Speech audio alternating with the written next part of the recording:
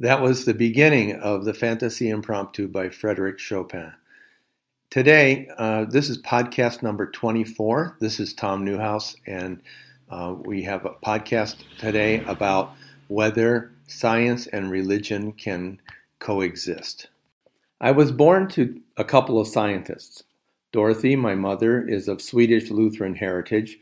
From an early age, she showed a facility with mathematics and with scientific thinking. Her maternal grandfather taught chemistry. Otto, my father, was of German Catholic heritage. Also, from an early age, he showed the sort of inquiring mind that is typical of a scientist. His father was an engineer.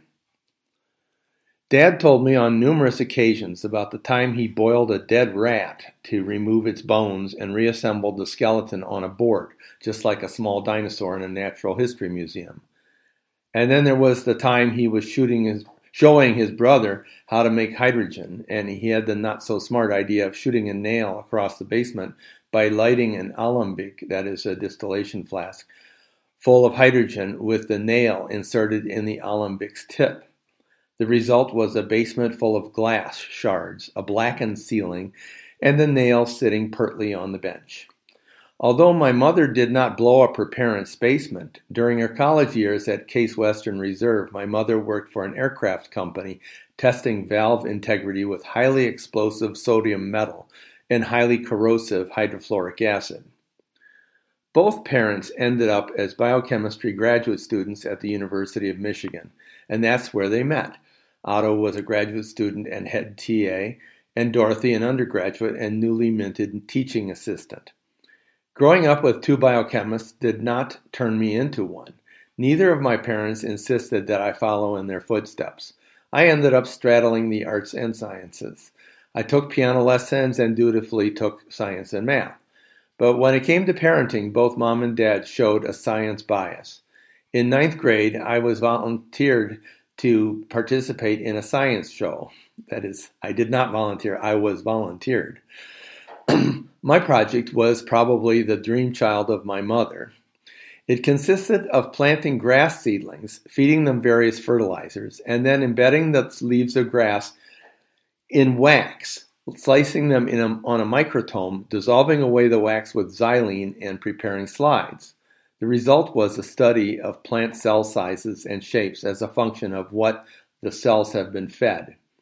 Not every mother would dream up such a project, but Mom spent her days at Receiving Hospital in downtown Detroit embedding human tissue in wax and then slicing and mounting on slides. That is so that doctors could talk to their patients about what kind of cancer they had. My father did another project with me, this time not for a school project, but just for fun. He had spent his graduate and young faculty years separating rat urinary proteins using various chromatographic methods, sometimes using blocks of cells of potato starch, other times various gels. One day he came home with a flask of ether, a long glass tube, and a stopper with a Hoffman clamp. We ground granulated sugar in a mortar and pestle, then suspended the sugar in the ether and poured it down the column. Then we dried spinach, ground, and then mixed it with more ether. First, we applied a centimeter of spinach juice to the top of the sugar column, and then we opened the clamp at the bottom and allowed the spinach juice to permeate the sugar, while we trickled more ether at the top of the column.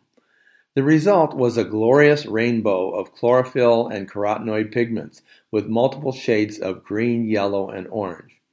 From this experiment, I learned about photosynthesis and the pigments that capture light and convert it into the carbohydrates in flowers, stems, leaves, and roots.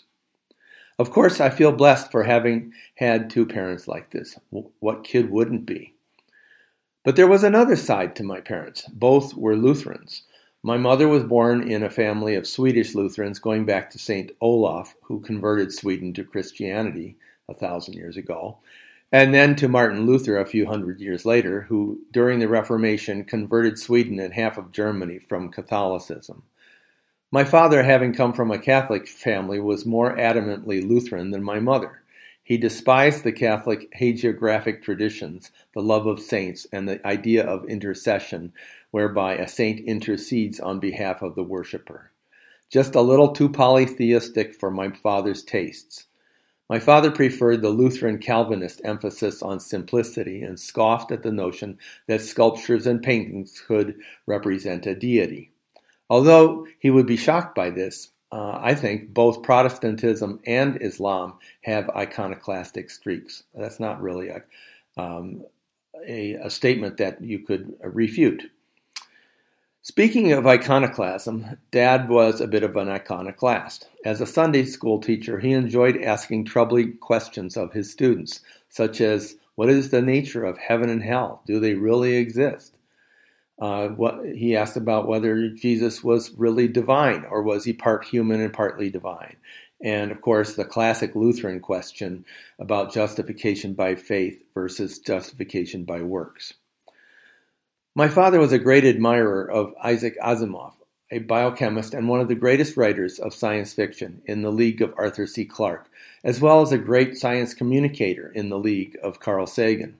My father is no longer alive, but of one thing I'm sure. While he admired Asimov for his tremendous facility with a multitude of subjects in the arts and sciences, he did not agree with Asimov about God.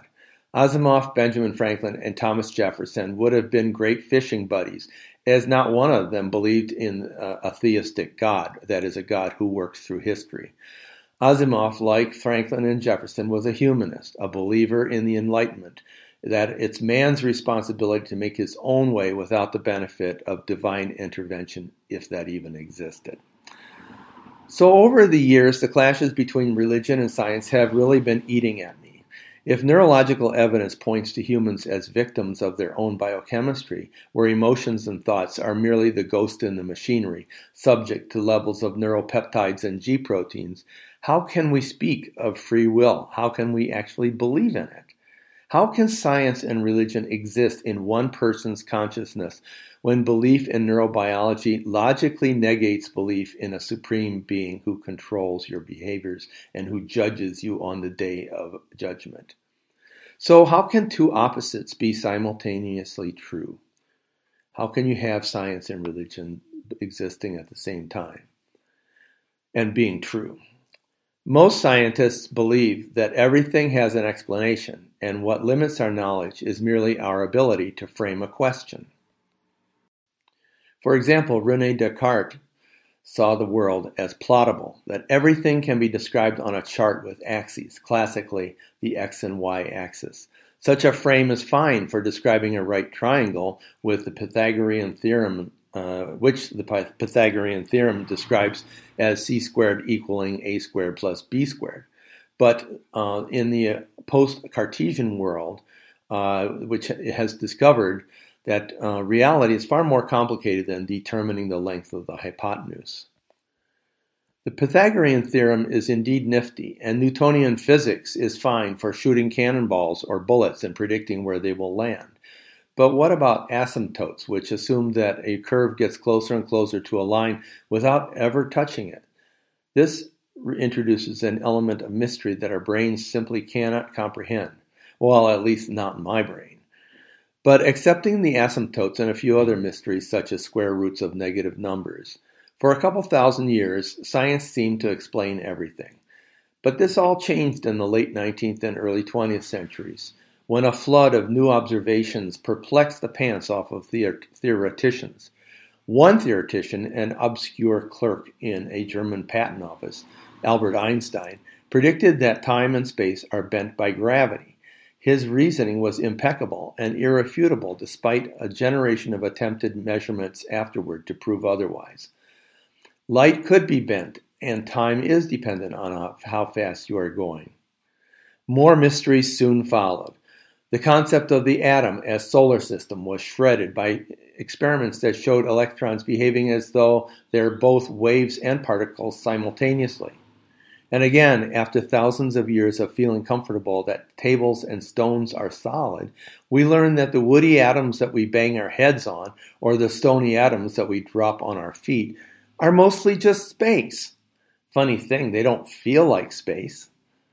In the fields of biology and physiology and biochemistry, plant and animal cells, while fixed images on paper in textbooks, are hardly that in real life. They're more like the subjects in Harry Potter photographs, in constant motion, vibrating and trembling. Life-giving reactions are dependent on Brownian motion, whereby asymmetric water molecules bang into enzymes and proteins, causing all sorts of mayhem that we label as life. In the mid-19th century, a preacher named Darwin, who vowed to keep his discoveries secret, really split the God-determined world wide open. Sorry, I said that wrong. He split the God-determined world wide open when he introduced the notion that species are created by a driving force that takes eons, and that we supposedly superior humans are just a branch of the ape and monkey family. The universe provides more evidence for the reinterpretation of reality. For example, how do you get to the moon? Not by aiming at it and shooting a rocket there. No, sirree, that does not work. When we send rockets to the moon or beyond, to some other world like Mars, the rocket goes straight up off the Earth's surface, but at about 20 miles up, it turns sideways and accelerates to escape velocity for a straight line that's quite bent. Our brains love straight lines, but space travel is anything but. And calculus, invented by Isaac Newton and abhorred by countless high school and college students, is de rigueur for maneuvering around heavenly bodies. Edwin Hubble, for whom the telescope was named, used a spectrometer to determine how fast heavenly objects are moving toward or away from the observer. He discovered the red shift, a Doppler effect in which the wavelength of light emitted by distant galaxies is lengthened as they move away from us. The same effect we observe when an ambulance or a train whizzes past and the sound waves are lengthened, causing the drop in pitch. Hubble found that the galaxies that are farthest away have the biggest red shifts, which supported the Big Bang theory about the origins of the universe, that it all started at a single point, and over a period of about 13.7 billion years, the initial explosion has expanded to a universe at its current size. And eventually it will expand to the point that you will no longer see stars in the sky because we will be so far away from everything. So now, not only are solids mostly space, and electrons are both waves and particles simultaneously, but we're all just living inside a giant explosion that had been going on for a very long time. All these scientific notions add up to one giant fact. The universe and its machinations are just too complicated for our pea brains to intuit. In other words, we're just super limited. And that brings us back to religion. Because at its very foundation, it's not just about the spooky stuff. Pearly gates floating in the sky, a hierarchy of angels and archangels keeping track of everything you do. Religion provides something more, something that science does not provide, and that is anti-hubris, the notion that we know that we will never be gods. The tree of knowledge was just a myth, after all. We will never be gods, no matter how many apples we eat. And so, back to the question, can science and religion coexist? Well, I think maybe the answer is maybe. I suspect that for the two to coexist, we have to have the humility to recognize that each conceptual framework has something to contribute.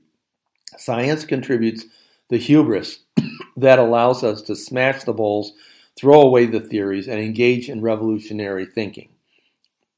Religion contributes the anti-hubris that keeps us from demolishing the planet, either through environmental or nuclear annihilation. So I guess the answer is maybe. I really don't know. And that's the end of today's podcast. I wanted to also mention that in September, somewhere around the 20th to the 23rd, not sure which day yet, I'm planning on renting the Performing Arts Center, the Miosi Performing Arts Center, for a couple hours to play the pipe organ and have a fundraiser. The pipe organ at Cal Poly is a very fine instrument, and I'm going to be playing 3 Bach pieces and 1 Purcell. And so I'll tell you more about that as I learn more. because I have to find out all the details. But anyway, just think about that. I'm looking for having a big audience and earning enough money so that I can buy another chocolate grinding machine for David, so that he has two chocolate grinding machines, and that will be a very good thing. All right, so now that's the end of today's podcast, and we finish with the end of the Fantasy Impromptu by Frédéric Chopin.